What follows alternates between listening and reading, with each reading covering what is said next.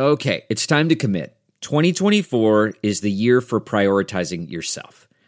Begin your new smile journey with Byte, and you could start seeing results in just 2 to 3 weeks.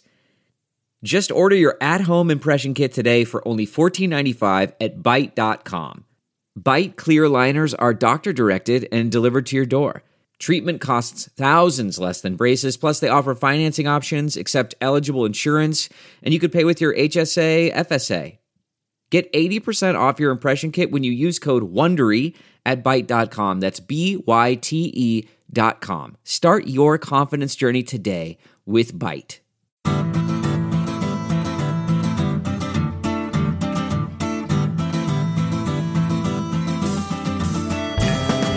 Welcome to the Sinica Podcast, a weekly discussion of current affairs in China, produced in partnership with SupChina.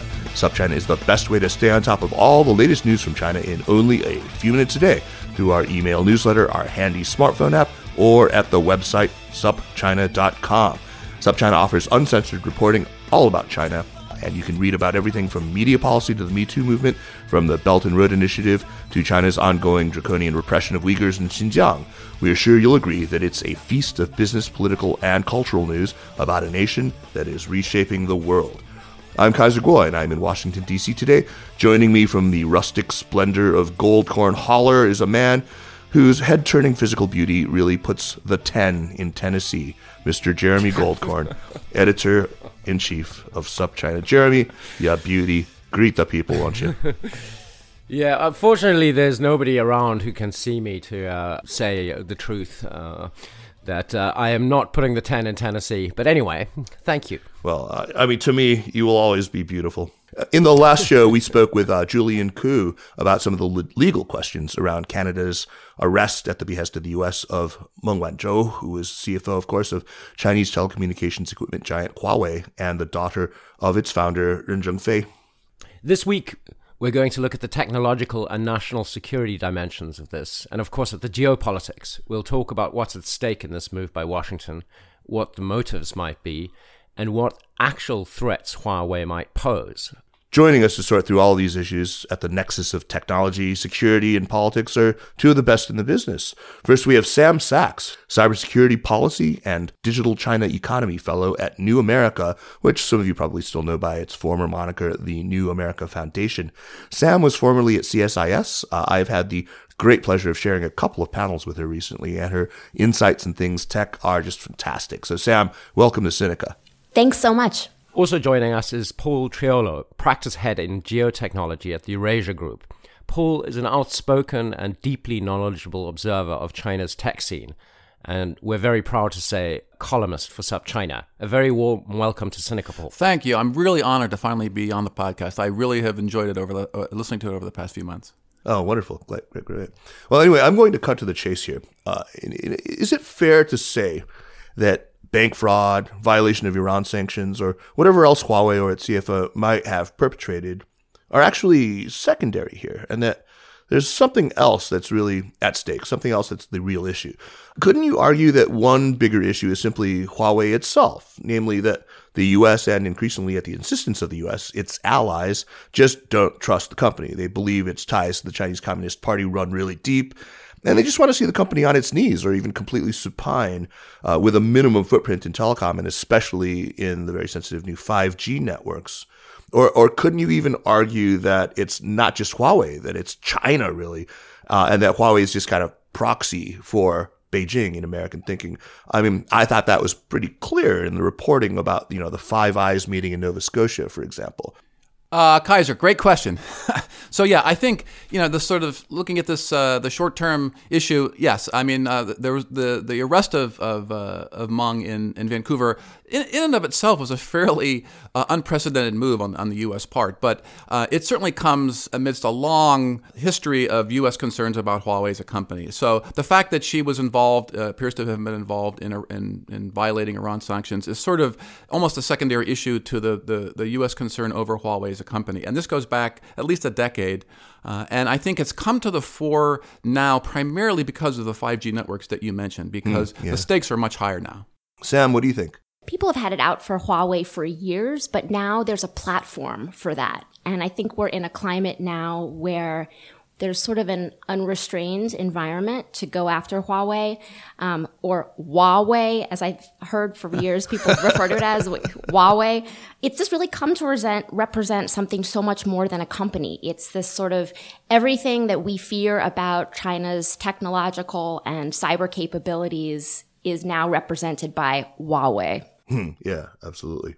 Paul, can you give us some context here? We're talking about 5G networks, but can we spend a few minutes to make sure that our listeners and I understand what exactly 5G is and what's at stake here? How transformative is 5G likely to be? When are we all going to be on 5G the way we're all pretty much now on 4G? And are there projections about how much capital expenditure we're talking about in major markets? How much is at stake in terms of money? Well, it's a complicated issue, Jeremy, and a huge and important issue. So 5G is really, I would say, much more transformative than the shift from 3G to 4G, because the difference with 5G that also gets back to some of these security concerns is that it's going to be much more than your phone having a better ability to stream live high-definition video at a football game. The real transformative portion of 5G are the two out of the three secondary parts of 5G. The first part is updating the speed of mobile networks in general for consumers, but the other two parts involving ultra-reliable and low latency communications and massive machine-to-machine communications, this is the jargon of 5G, those are specifically about machine-to-machine communication. So think of things like autonomous vehicles, smart factories with robots communicating with infrastructure. Think about VR, AR, and all sorts of other applications that are going to run on top of 5G. Sorry, what is VR, virtual AR? reality and augmented reality. So you... Oh, VR, Yeah, AR. sorry. Okay. Sorry for the jargon. There's a lot of jargon in 5G, which I'll try to avoid. But so 5G is going to roll out over a period of time. So that also we can relate this back to the Huawei problem, because it's going to be very expensive, because those second two pieces of the network involve a tremendous amount of capital investment. And so the first part can be built on existing networks. So as we think about who's going to develop 5G, Huawei has moved into this position where it's almost unique among the major players globally, and that it can produce all elements of 5G, from handsets to data centers, and everything in between. So that's why Huawei is important. But the transformative nature of this also means more data running around on the network, and it means many more connected devices, and it means critical infrastructure data flying around on 5G, which hasn't really been the case so much with 4G. So this gets back to why people are concerned about 5G: more data, more devices, and all the applications built on top of it, which will also generate economic benefits, for example. So it really is transformative. That was pretty impressively jargon-free, I thought. Pretty intelligible. The one word can you explain latency? Because that always comes up when we hear about download speeds. How do you explain latency? Latency is the time it takes for a particular, when you click your mouse for something to actually happen. So the key is that with 4G, there's a lot of latency problems in the network. So if you're going to have, for example, autonomous vehicles communicating in real time with data centers or amongst themselves to avoid collisions and accidents, you need a very reliable system that has very minimal latency, so that when a car reacts to something, it can do that almost instantaneously. And the current systems don't allow that. So that's why you have to build out and push out infrastructure closer to things like highways and buildings, so you get that latency down, and you can run some of those really high-end applications like autonomous vehicles. Sam, I guess you don't play networked video games. I know what latency is. It is a little bit jargony. Yeah. But maybe what Sam you can do though is explain some of Huawei's capabilities in 5G. I mean, Paul mentioned that they can sort of do end to end. Are we seeing China, through companies like Huawei, trying to push an actual standard? I mean, way back when we were rolling out, it was still in the era of 2G and getting ready to roll out 3. China Mobile got saddled with this sort of indigenously developed standard called TD-SCDMA. I remember writing a lot about that, and I think it was like, are they now rolling out a similar Chinese standard, or are they looking just for a seat at the table? Where are they in terms of participation in standard setting? So one of the things that we hear a lot is Huawei is looking to have a bigger seat at the table or a voice in international standards setting around 5G. So let's break that down a bit and sort of talk about what's going on there. It's true. We've heard major statements come out from senior leadership in China talking about this concept of having the term is a right to speak. And that's something that Paul and I and others have translated and talked about. And they are sending more representatives to the international bodies that are actually hammering out standards. What do we mean by a standard? These are the technical specifications, which are going to determine a lot. If there's going to be commercial gains that's going to come from it. One of the things that I think we need to distinguish, though, is yes, Huawei and other Chinese companies definitely are exercising more influence in these international standards bodies. But what does that mean? What's the consequence of it? And I think sometimes this consequence gets blurred. So does that mean that they are going to use their influence in international standards setting around 5G to create more areas that can be hacked into, that can be exploited for military, for intelligence purposes? Or does that mean that they are going to have a commercial advantage that comes with that? And those are two very separate issues. And I think that, and Paul, I'd love to have you weigh in on this as well. I think that our view has been that it's more of a commercial advantage that comes from that. You know, these working groups, they're very technical, right? And if you talk to people that sit in the working groups, this is not a process that's necessarily open to having people show up and have a political agenda, right? These are engineers hammering out technical details, and it works by consensus. So is that subject to sort of political influence? I would say no. But Paul, would love your thoughts on that too. Yeah, Paul, what do you think? I mean, what's driving this is, is really the issue of royalties. So in 3G and 4G, there were no real major Chinese players that were able to establish standard essential patents and be part of sort of the patent pool that exists around these kinds of technologies. So they're paying a lot of money to Qualcomm, for example, which is the U.S. leader in 4G, has been and will lead in 5G. So Huawei and Chinese government, with Chinese government backing, has devoted a tremendous amount of money to R&D, research and development of technologies that are going to be critical to 5G. So at the standards bodies, there's a rule that you have to bring your intellectual property there, and then sort of the best technical solution wins. Right. It's a very politically free process, because the goal is to get the best quality technology, and companies come there and they basically pony up their intellectual property for others to see, and then it's really a merit-based system. And Huawei has learned to play this game very well, but they also, to play the game, you have to have done the R&D and bring things to the table. So really think about standards as a recipe. So the 3GPP body, this is a body that sets the standards.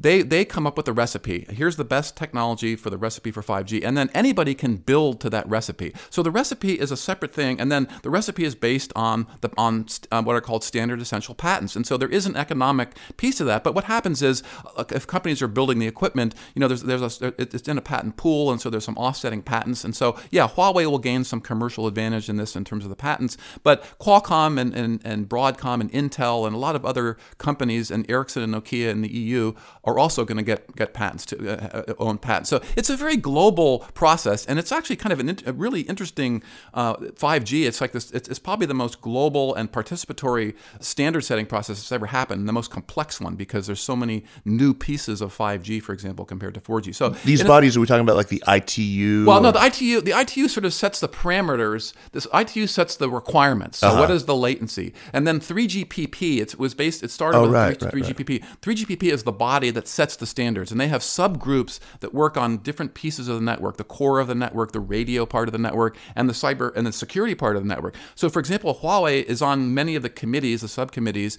and ZTE also, that are setting these standards. And from what we understand, Huawei gets very high marks on the security side, ironically, for bringing good solutions on the security side. So they're very much a player within the industry groups these are all companies that are bringing their intellectual property and their expertise to the table. So they're very much a player. Yeah, I've actually heard that on the working group that's focused on cybersecurity, Huawei has been a better partner and sort of has more to offer on the cybersecurity front than other companies from some of the other participating countries. However you want to interpret that, that's what, we've had some conversations around that, which is interesting. Okay, so Paul and Sam, and maybe we can start with Sam. Who is driving the American animosity to Huawei? Is it coming from a particular interest group, a group of lawmakers, the intelligence community, the Department of Defense, or has everyone just converged of on Huawei as an obvious avatar for the rising Chinese technology threat, perfect with its, chairman who basically lives in a bat cave and refuses to speak to the media. Sam, perhaps you could answer first. Paul, do you want to start at that and I'll chime in? Sure, if that's okay. So I think the concerns around Huawei again go back for a long time, and part of it started about the concern about their business practices. So in the early days, it was about were they pirating Cisco software and then repurposing that. So there's a long-standing sense that Huawei, in some sense, has sort of cheated a little bit to get to where it is, right? So there's sort of an underlying concern about Huawei on that front, and then there's the sanctions issue. So the arrest of CFO Meng didn't come out of nowhere. I mean, there have been long-standing concerns about both ZTE and Huawei supplying equipment to rogue states like Iraq and Iran over the last decade. So those issues have sort of coalesced around the company, and then there is this lingering fear about the origins of the company. Ren Zhengfei had some rank in the military. He was not a general, as some have asserted, but he came. A lot of Chinese companies, of course, people that formed early Chinese companies came out of the intelligence or the military. So there's this sort of lingering concern that because of the origins of the company, it was supported by the Chinese government. There were certain concessionary loans that were given to the company early on to nurture it, because China wanted to develop national champions in this space. They did not want to be dominated by Western companies. But what happened was, because of the support of the Chinese state in part, and the large domestic market that Huawei had access to, Huawei grew very rapidly as a company along with ZTE, while Western companies were subject to more to the whims of the market. And so over the last decade, there's no U.S. companies in this space now. So you had Motorola at one point, you had Nortel, a Canadian company with a big U.S. footprint. They've all sort of fallen by the wayside. Lucent. So what happened is, we woke up one day and Huawei and ZTE were now huge players in the mobile space, and there were no other players in the U.S., for example. And then you basically had two European companies, Ericsson and Nokia, that were competing against these Chinese companies. So, and then you fast forward to 5G and all the concerns that I mentioned earlier. And so the focus of the U.S. concern centers around things like the Defense Department runs things like logistics networks on commercial mobile networks. So the big fear at the Pentagon is that if 5G is built with Huawei equipment or ZTE equipment, there's somebody sitting in Shenzhen with a big red button, and they can turn off the whole network just as the U.S. is ready to flow forces in to defend Taiwan. Those kinds of fears are certainly there in the U.S. system, and so that is in part driving this concern over Huawei. And then there is the issue of, okay, Huawei equipment could be used to assist the Chinese government, for example, to launch cyber operations. So the other thing that's happened in the last decade is, particularly after the Google intrusions in the U.S. in 2000, is this huge concern over, 2010, is this huge concern over Chinese cyber theft of intellectual property. Sure. And even though that's happened without any Huawei equipment in the network, the fear is that with 5G and Chinese equipment everywhere, it'll be a little bit easier for the Chinese to demand that Huawei provide, customer data. It would happen faster and with lower latency. Right. So that all these concerns are sort of coalesced around this, and also it's just at the time, of course, when there is a willingness of this administration to confront China across all these technology areas. Right. And that's really we can talk more about that, but there's a broader sort of technology fear of China's rise as a technology power. Sam, what would you add to that? On that point about the broader technology fear and Huawei being sort of emblematic of that, there's one report that I keep coming back to, which is a DoD-sponsored report called the DIUX report. It came out a couple years ago, and I think this is really the narrative that's shaping when we talk about fears that Beijing is going to tell Huawei, push a button and then this is going to take down networks around the world. It comes from an idea of the way that China's tech system works, where you have commercial companies that are beholden to direction from the party, right? And I think there are a lot of questions around to what extent companies actually push back. So this DIUX report came out while reform of the CFIUS process, the Committee on Foreign Investment in the U.S., the National Security Review of Inbound Foreign Investment. That's a totally separate issue from Huawei. But the reason I'm bringing them together right now is it's because of this sort of narrative about how the system works in China, which is to say that all commercial commercial companies in some way are being directed from, the Politburo or the Ministry of State Security, and that is the one objective. And I think that narrative is part of why we're also viewing Huawei and a host of other Chinese tech companies in this light of being completely beholden to Beijing. One thing that I think we also need to think about is what are the commercial global ambitions of these companies at the same time, and how do those interests intersect with pressures from the government at the same time? And there it's not always so straightforward. Did the cybersecurity law have anything to do with this? China passing this law that a lot of American technology companies said really restricted their access to the market. Was this, in some sense, reciprocity for that? I mean, I know suspicions about Huawei much predate that, but do you think this was a catalyst for it? I mean, the cybersecurity law, if you look at the enforcement actions that have been taken against that law so far, the vast majority of them are aimed at Chinese companies. They're not really, they haven't implemented it as much on foreign companies. And there are things like content violations. And are you in violation of this very technical regulation called the Multi-Level Protection Scheme and securing critical infrastructure, which are sort of domestic cybersecurity issues, which is sort of a whole separate thread. So it's, I think a lot of these issues are getting bundled up together and creating this larger tech fear that Paul mentioned. Yeah, I think on the just quickly on the cybersecurity law, I mean the one area which I think there's some mirror imaging is on supply chain. So part of what also is driving this concern about Huawei is sort of general concern about U.S. ICT, information, computer technology, communications technology supply chains, which are largely centered on China, although not exclusively. And so the Huawei fits into that basket of concerns about U.S. supply chains. And the China cybersecurity law has a big portion that's concerned about supply chains. And for example, they have a cybersecurity review of network products and services. So they want to review any products that are going into critical information infrastructure in China. And that is sort of a mirror image of the U.S. concern about supply chains with Huawei. That's where the link, I think the linkage sort of resides. But definitely the law is now become part of the whole trade issue too, in terms of how China is dealing with data and dealing with things like cybersecurity. Sam, Paul, I want to ask you a little bit about Huawei's corporate culture and a little bit about what we know today that we have been sort of scratching our heads about for a long time about the origins of the company, about Ren Zhengfei. I started covering Huawei way back. I was a technology reporter once upon a time, and in 2003, I think it was, I took a trip down to Shenzhen. I saw the famed Tower of 10,000 Engineers, where they proudly showed me how all the engineers had these bed rolls under their desks. They would sleep on the floor next to their desk, because they were working so hard. And I was there on an employee intake day. It was fascinating because they had them all doing there's people do calisthenics. They shout these slogans. They had them in this sort of classroom where they were all, being subjected to this Huawei propaganda. I could see why, people made all sorts of comparisons to sort of, radical Maoism. There was kind of a cult of personality of the founder, although he was very mysterious. And, there were even back then, nobody was writing about Huawei without talking about how Ren Zhengfei was, a PLA officer. And nobody bothered to mention that he was like an extremely low-ranking communications engineer, but hey, whatever. I wonder, by the way, if we were to get rid of all former military brass in American telecommunications companies, how many we'd have left. Anyway.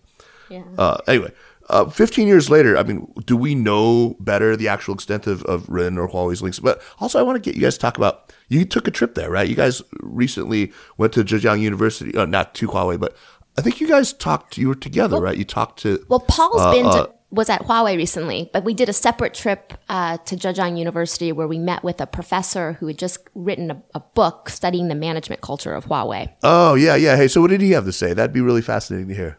So he described Huawei as...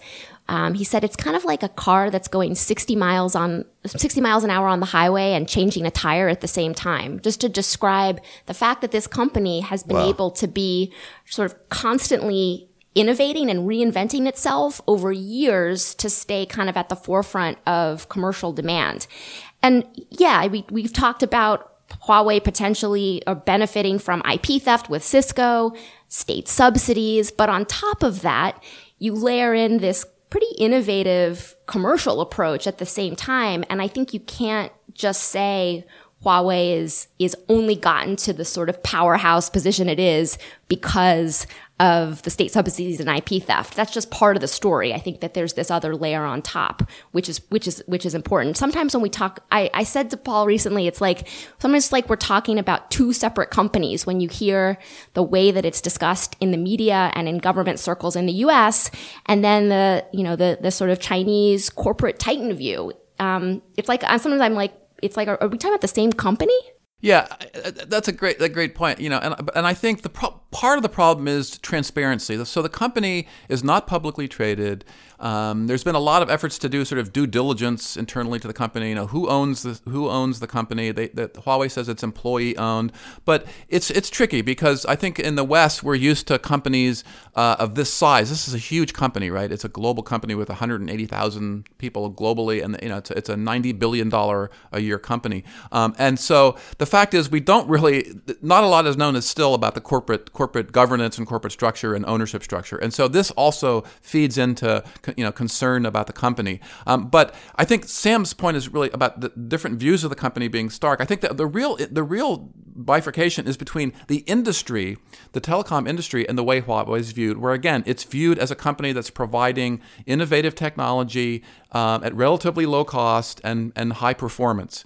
Regardless of its history, yes, there were all these issues back in the day, but I think it's generally regarded as a company that has matured. There's still some concerns about how it does business, of course, and the culture. That story on culture, by the way, always pops up like every year. I think I saw that first back in 15 years ago, with Penny Sender in Hong Kong. But I mean, it's an important part of the story, I think. But I think the way the company operates as a business is sort of opaque, and I think that generates a lot of concern. But within the industry, if you look at sort of the way it's viewed as in terms of its products and its commitment to service and how clients view it, then it has a much more positive reputation. But it's tricky because outside of that industry, people tend to read the media and they read stories about the company, and there isn't a whole lot of independent research. Now, this company or this book that was written by the professor in Zhejiang University is part of a sort of a genre of literature that sort of a hagiography of Huawei, touting innovation, and it's important. And they had real access to the company for I think 3 years, and so they got a really insider look and access to Ren Zhengfei, and they got all so they wow. That book at least I think is probably the best look internally to the company, because it wasn't just a quick and dirty kind of like Huawei is great as a national champion. It was an attempt to really get under the hood and what their management practices are and how they've succeeded in this very difficult and competitive market of global telecom market. And I think it's not even just that, there's the industry view, and also a prime example, I got a phone call from my cousin a few months ago who lives in North Carolina, not far from Kaiser. And she said, she's a photographer in Durham. And she said, I want to buy a Huawei camera because they have a Leica lens, and a Leica lens is like this top-notch professional photographer lens. And she's like, this is the only handset I can get that has a Leica lens. This is amazing. Can I get it? And I said, yeah, get that phone. I mean, why does the Chinese government want to spy on her? I don't know. Because she's your cousin. Right. Well, of course there's that. So, I mean, speaking of these suspicions, Paul and Sam, you talked about the fear of a big red button that Huawei could give to the Communist Party to shut down whole networks. But even short of that, surely there are some legitimate national security concerns when it comes to Huawei. Even if they are a private company, it's very clear that if the party wants Huawei to do its bidding, there are limits to how much Huawei can push back, and that's the case for every Chinese technology company. Even if Snowden's revelations prove to Beijing that American companies can be used to spy with or without those companies' consent, that does not invalidate the American concerns, does it? No, that's a very good point, Jeremy. I think absolutely there are concerns here. So but I think that the problem is that can't be looked at in isolation. So if you're again going back to the industry, carriers are very aware of these kinds of concerns, right? And so carriers want to look at different vendors. So they value things like vendor diversity. So they want to be able to buy from different vendors. And then they're used to doing things like dealing with security of the whole network, right? And so they take that into account in the way they architect a network. And so yes, there's always concern about what the government can do with a company and what they can order the company to do. So that's sort of that could happen for any vendor. And of course, the closeness in China it's a little different because you have things like the National Intelligence Law, which says, I think in Article 7, something like, Article 7? It's very vague though. It's in general. It says companies and individuals should cooperate with the government on intelligence work. Right now, some have interpreted this as meaning that the Chinese government could order Huawei to participate in offensive cyber operations, and I think that that's probably a sort of reading a little bit too much into that, because if the government really wants help from a company like Huawei, they don't need a law first of all to do that, right? And no country, I think, would pass a public law that says your companies have to do this. So the problem with that view though is at stake is that Huawei is a global company, right, operating in 170 countries, and so if it became clear that Huawei was simply an arm of the Chinese government and was doing Beijing's bidding at every turn, then they wouldn't be able to operate as a global company. So that's the problem here, is that the company is sort of forced to prove a negative, and it's really difficult. And so what I think has happened in response to that is, for example, in the UK and now in Germany, they've decided to sort of try to balance these legitimate security issues with the needs of the carriers and their desire to have access to cost-effective and high-performance equipment from different vendors. And so in the UK, they set up the Huawei Cybersecurity Center to review Huawei equipment and source code. They've been doing that for 7 years now. But those are still all Huawei employees, right? But no, but there are GCHQ, there are British government employees there that are all over the place. Absolutely. So in a sense, Huawei is opening up its source code to the British intelligence services of GCHQ, right? Yeah. And now Germany is in a particularly difficult situation because they have a big German carriers have a big commitment to Huawei. So they've also set up a center in Bonn that's also reviewing, opening up Huawei source code to the German Federal Office for Information Security. And so the Germans have put out statements about this and say, look, we need proof of this. So we can't, if you're going to make us make a decision, for example, about who to include in our network architecture, we can't just they're telling the U.S. They're essentially saying we're not going to accept at face value just that Huawei is a concern. We want proof of this. And in the meantime, we're going to go ahead and review, set up this security center and review Huawei source code so that we can have a balanced approach to carrier needs and to legitimate security concerns, and that's what the approach is. Paul, is that effective? Do you think? Well, it's controversial. It's very controversial because it's very difficult, for example, to verify that what the software you're testing from Huawei headquarters in your center in the UK is exactly the same software that's being deployed by the carriers in their networks on a day-to-day basis, because carriers opt for different features in the software, and so every carrier is running a different version of the software. So it's a problem of so-called binary equivalence. What is exactly the equivalence between what you're testing and what's running in the network? And the problem is, as you get to things like 5G, which is all about software, it's software in the cloud, it's software-defined networks. So now, and it's AI, it's artificial intelligence algorithms that are controlling aspects of the network. So now it becomes much more difficult to try to use that approach and to really review all the software. Now you're talking about millions and lots of software code that has to be reviewed. And so Paul, didn't the UK government come out recently, like in July, and it say actually there are some shortcomings around what we can actually verify? So what do you make of those? And I think it seems like that's a pretty big deal, because we've been sort of, if we hold up this UK Cybersecurity Center as the model for, let's just take this model, beef it up, and maybe this can be used in a US 5G environment. So what do we make of the UK statements now? Well, I think that those statements centered around things like binary equivalence, that it's really hard to establish that kind of binary equivalence because it requires the company to then to do a lot of work to turn over specific kinds of software that it's deploying to a particular carrier, and every carrier is different. So then, do you have to test the software for every carrier? So it's a big issue, and this costs money too, right? Who's going to pay for this, right? There's also sort of a resource and so and short of issue. People starting to trust Huawei, there's not really anything that you can do that's 100%. No, there's nothing. You can't guarantee security. So in a sense, the countries that are being asked to choose here, they're sort of faced with this really difficult dilemma. Do I go with what's likely to be more expensive equipment if I can't use Huawei, and it could be in some cases have less performance. It depends on the piece of equipment, not always the case, because Huawei has a lot of experience and its equipment is very good in some cases. And how much has your security really gone up? Because the same vulnerabilities of 5G, it's subject to all the same cybersecurity vulnerabilities of any software and cloud-based kind of a network. And so are you getting a little bit of peace of mind because it's not Chinese equipment? But in a sense, the real difficulty is beyond sort of who makes the equipment. There's still all these vulnerabilities that you have to account for. And so the question is that for countries, that's a really difficult choice. I mean, it's not a clear choice. And also because there's no sort of clear evidence that Huawei is putting backdoors in its equipment. The UK experience has not, found any of that. Interesting. Huawei seems to have, an almost impossible public relations problem. And I mean, I think it's very easy to see why, Paul, you sometimes get into fights people attack you on Twitter, rather, because you say something about Huawei that is not critical. And any suggestion on the internet that maybe there are advantages to Google being in China is met with similar harsh criticism.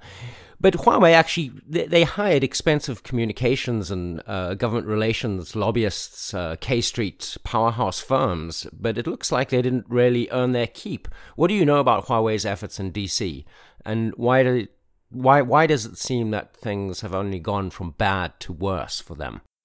Yeah, that's a great question. I mean, they've hired a lot of Western government relations officials. They fired them recently. Right. Well, in the U.S., they for a long time they made a big effort to get into the U.S. market. They have research centers here in Texas and in California, and they do a lot of they fund research at universities here on wireless communications. So they for a long time have tried to break into the U.S. market, and they didn't really I think give up more until more recently when the sort of the pickup of the U.S. Government sort of pushback on the company. And so I think that in hiring Western faces to try to defend the company, it's just been a really tough slog, because you're dealing with some entrenched concerns about Huawei deep within the U.S. government and the military, and again, it's hard for them to prove a negative. They just that's a public relations hurdle that's really hard to get over. How do you prove that you're not close to you're not beholden to the Chinese government or the Chinese Communist Party and they can't simply walk in and order you to do something. It's really tough to you can't prove that. So the problem is you're right. They really have a PR problem that is really impossible to overcome. So now I think they sort of realize this and they're pushing back on this. They're trying to they're lobbying heavily in Germany, for example, where they've had and in the UK where they've had some success in selling equipment. So I think they've given up on the U.S. and the other Five Eyes to some degree, Canada, maybe not yet Canada, but Australia certainly, and New Zealand, and then the really linchpin for them is Germany and the UK, because if those dominoes fall, then the EU essentially it's interesting market that becomes you say dominoes fall, because I mean that's where I'm going with this next question. We've seen this growing chorus of rebuke. We've seen the U.S. really pressure a lot of its allies, as you've said. We've seen Australia and New Zealand have already sort of joined in. Canada, Canada's kind of tricky right now, given that they were involved in the detention, the arrest of Rin Zhengfei's daughter. But Deutsche, as you said, they're reviewing their telecoms vendor strategy. Huawei has spent all this money, as you say, on the cybersecurity center in the UK. But are we seeing something like a digital iron curtain descending? Sam, I mean, maybe, do you think that we're getting ahead of ourselves if we're saying this is the beginning of a new, genuine Cold War? What does that scenario look like, if that really is the fact? I mean, if this is just like Winston Churchill, Fulton, Missouri, 1947, and the Iron Curtain, is there a digital curtain descending? So I'm seeing two separate stories play out at once, right? If you just look at the government to government rhetoric, absolutely. This looks like a digital iron curtain. And I think that is only getting worse.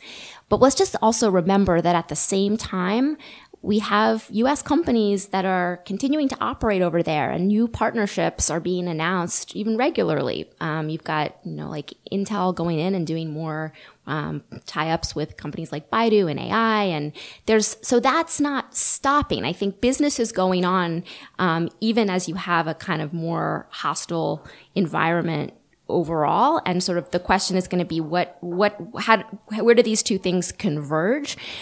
I think that we also need to be, cognizant of what are the downsides to this decoupling, right? What does that look like in an environment where you have research and investment and supply chains so tightly intertwined? And there are going to be downsides from a U.S. competitive standpoint. There's going to be enormous cost unwinding those supply chains. And even from a national security view, if we say, we're going to lose sight entirely of what China's doing in these emerging fields and get blindsided when they have a major breakthrough. Like, is that a good idea either? So I think even as this environment gets really tough, and I think it's going to continue to be that way, it's going to be important to kind of keep sight of where decoupling is going to be pretty devastating and may even be impossible in some areas to do. Yeah.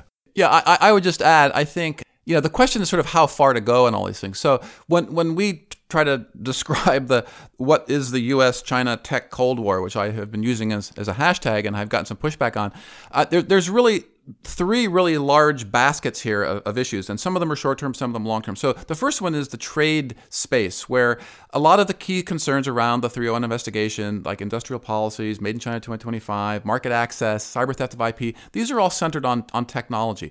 Then the second basket is a sort of shorter, or medium and longer-term problem, and that really centers on supply chains.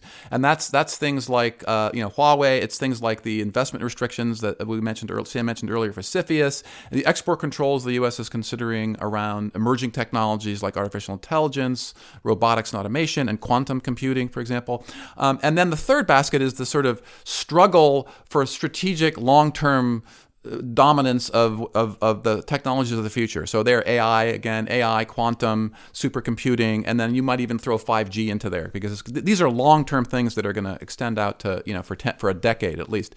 So the problem is that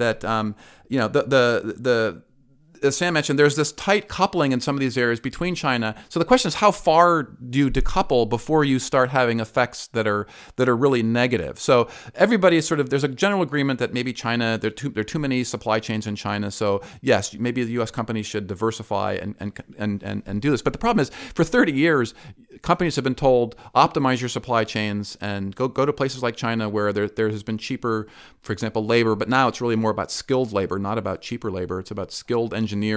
Foxconn can build a facility to build iPhones in Zhejiang and easily find 30,000 engineers to staff it up. But when they go to Wisconsin, they have a lot of problems, right? So it's not so some supply chains can be modified or moved, but some of them are really just difficult because all these things are available in Asia. All these high-end products around smartphones, for example, the whole smartphone supply chain is in Asia. It's not anywhere else.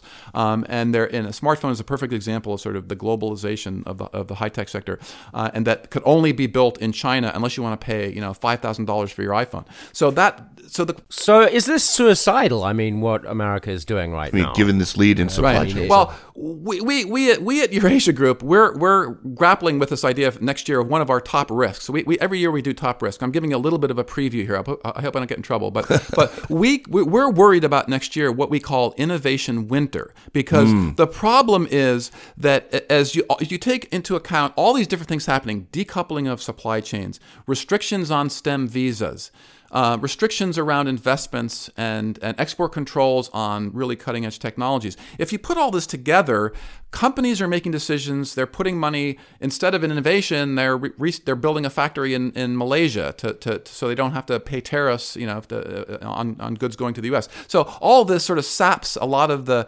resources and energy out of what has been a very innovative supply chain, with China is part of it, right? I mean, Qualcomm and Broadcom generate huge amounts of revenue from China, and that goes into their innovation because they're innovating for the China market. So if those things start breaking down, then the question is, some of the U.S.'s most innovative companies, are they going to be able to be as innovative in this new environment? And are they, are all these things going to add up to what we call innovation winter? So I think that's the downside. So the question is sort of how far these things go and what happens out of the trade negotiations coming. Can we get back to some sort of engagement with China that also addresses some of these very legitimate concerns over market access? These are big issues for U.S. companies. Sam, what do you think of this idea of an innovation winter? I mean, we've had this delightfully fruitful period of cross pollination between the Valley and Beijing, and with all of our wonderful gadgets being assembled in Shenzhen, where the entire supply chain is. What happens now? I mean, is this innovation winter a-coming? Is winter coming? So this is where I want to go back to that report I brought up earlier, the DIUX report. And I can't really harp on this enough. I feel like we're in this moment where DOD is driving the narrative around global trade and investment. And I get it. National security is vital. And I don't want anyone to say that that's not something that I value, right? But should that be the sort of driving force behind the way that we're looking at innovation and trade? I don't think that they should be in the driver's seat on that. And that's kind of the problem, is it's a misfit. Right. It seems like a short-sighted view of what national security constitutes. I mean, this is ultimately, I think, damaging to national security. Well, I think the pendulum is always kind of swinging back and forth. And what's happened is, under for example, the U.S. national security strategy that came out earlier in the year, there was this new concept of the national security innovation base. And, that's a really interesting concept to get your head around. So that means that innovation in the U.S. is somehow now really wrapped up with national security. Right.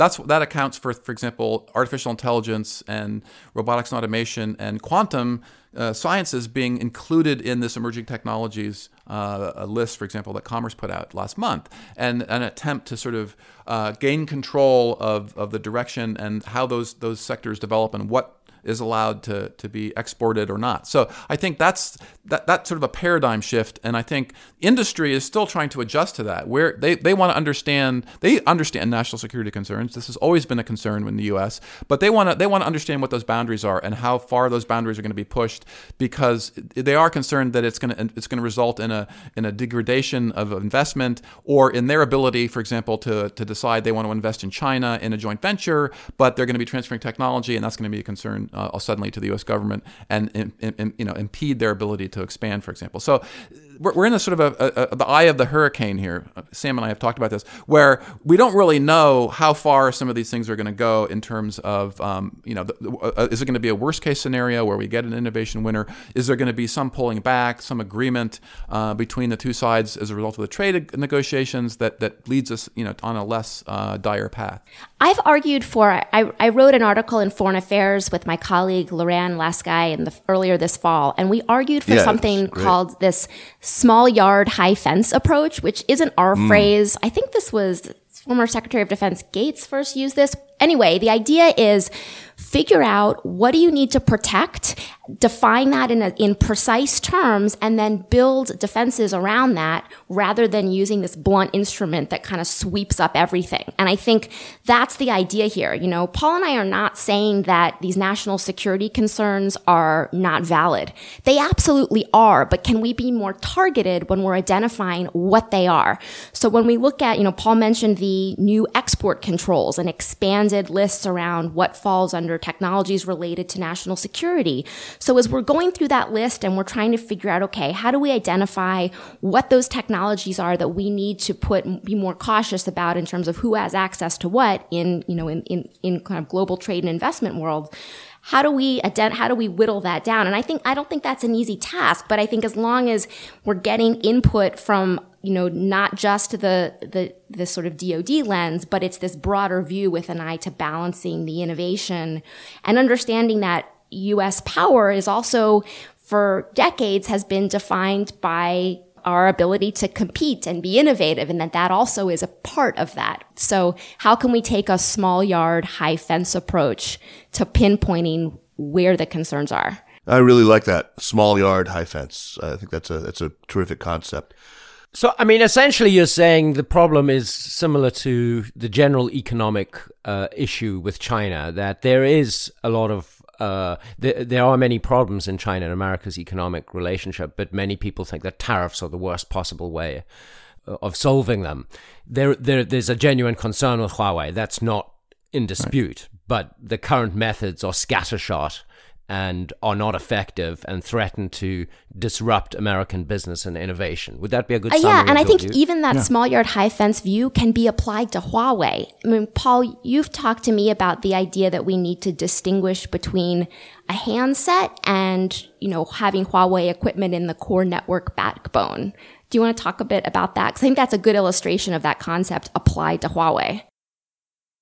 Well, yeah. When you talk to carriers, for example, they've heard from the U.S. government officials that they're worried that if there's too many Huawei handsets, it can all be used as a botnet to to take down something. So, and carriers, they have a lot of experience with these kinds of things, and they sort of say, we know how to handle that. That's not really a concern. So the handset is one thing. Now the problem is, of course, handsets are getting more capable. There are AI algorithms on the handset, and so in general, there's sort of a huge capability increase in edge devices like handsets. But in general, the core of the network is really the concern, because that would be where an intelligence service would want to exploit something in the core of the network. So and that's, for example, what France has done. France has kept Huawei out of the core of the network, but they allow Huawei equipment in the radio access part of the network, for example. So you can make these kinds of distinctions about where you allow equipment depending on your level of concern about a country of origin of equipment, or you can architect the network architecture to build in more security and try to mitigate some of these concerns also. So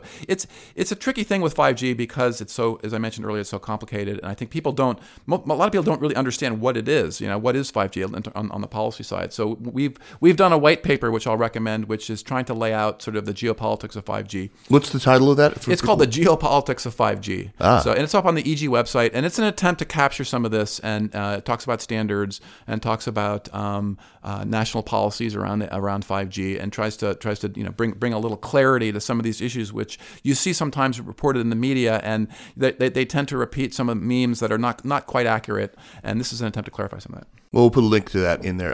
One last question for both of you, and that is, I think Sam's offered some very useful suggestions, and so have you, Paul. But what is, in general, what's the way back from this? What are the forces that are keeping this from passing the point of no return, if we're not already there yet, and might be able to pull us back to sort of sanity on these issues? Not just Huawei, but just more on what you've been calling the technology Cold War.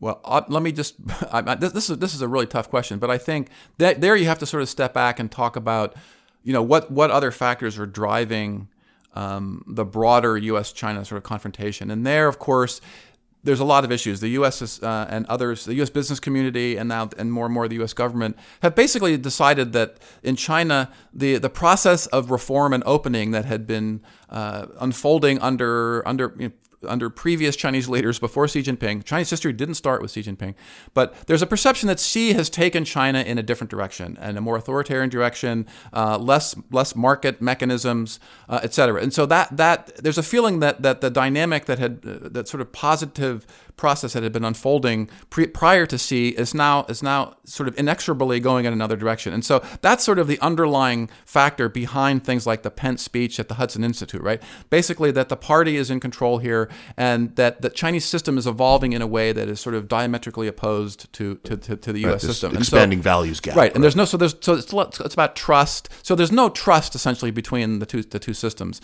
China has gone from being a stakeholder under the Obama administration, a stakeholder in the international system, to being an adversary essentially. And so that dynamic is really tough to separate, and that's what's sort of underlying and driving the tech issues. And so until there's improvement in that, until we sort of get back to some level of engagement, we sort of dug this deep hole. I think what I see is that the current negotiations, if they're dug us out of that hole, so now there is some engagement, but there's still no trust, right? I mean, so there still has to. So what could come out of the trade negotiations would be a sense of trying to build some trust going forward. But it's really tough because all these issues are going to are going to continue to polarize the debate in both countries. Sam, what do you have to add to that?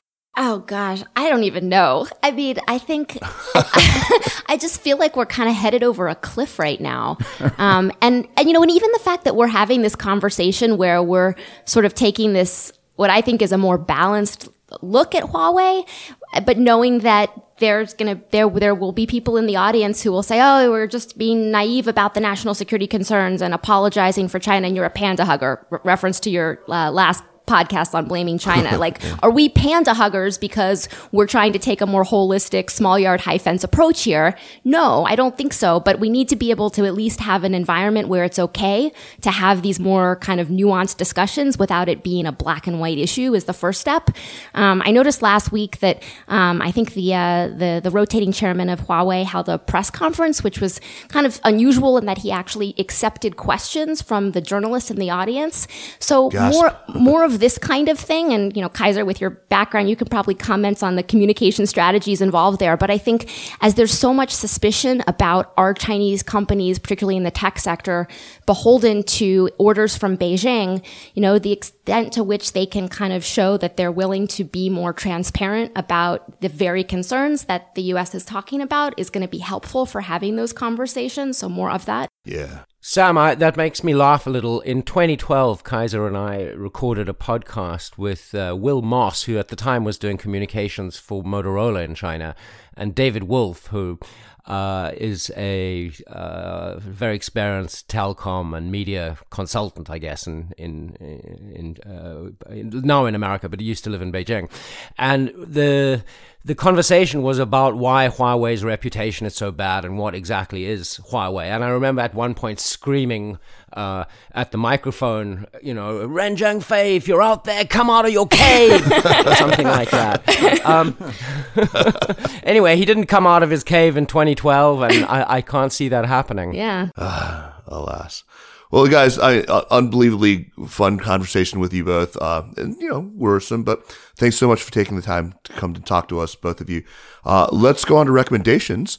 Before we do that, I do want to quickly remind our listeners that the Sinica Podcast is powered by SupChina. If you enjoy the Sinica Podcast and all the other shows in our network, like the fantastic Tech Buzz and Ta for Ta, and if you enjoy the wide-ranging content on SupChina, then the best thing you can do is to sign up for SupChina Access, where your support will help to make all of this possible into the future.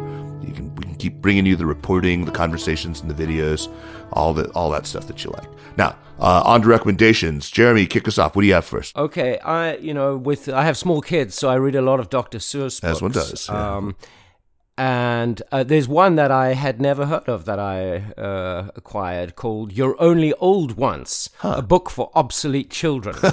And on the back it says, is this a children's book? Well, not immediately. You buy a copy for your child now and you give it to him on his 70th birthday. So it's basically about getting old and falling apart. It's very funny. It's appropriate for me then.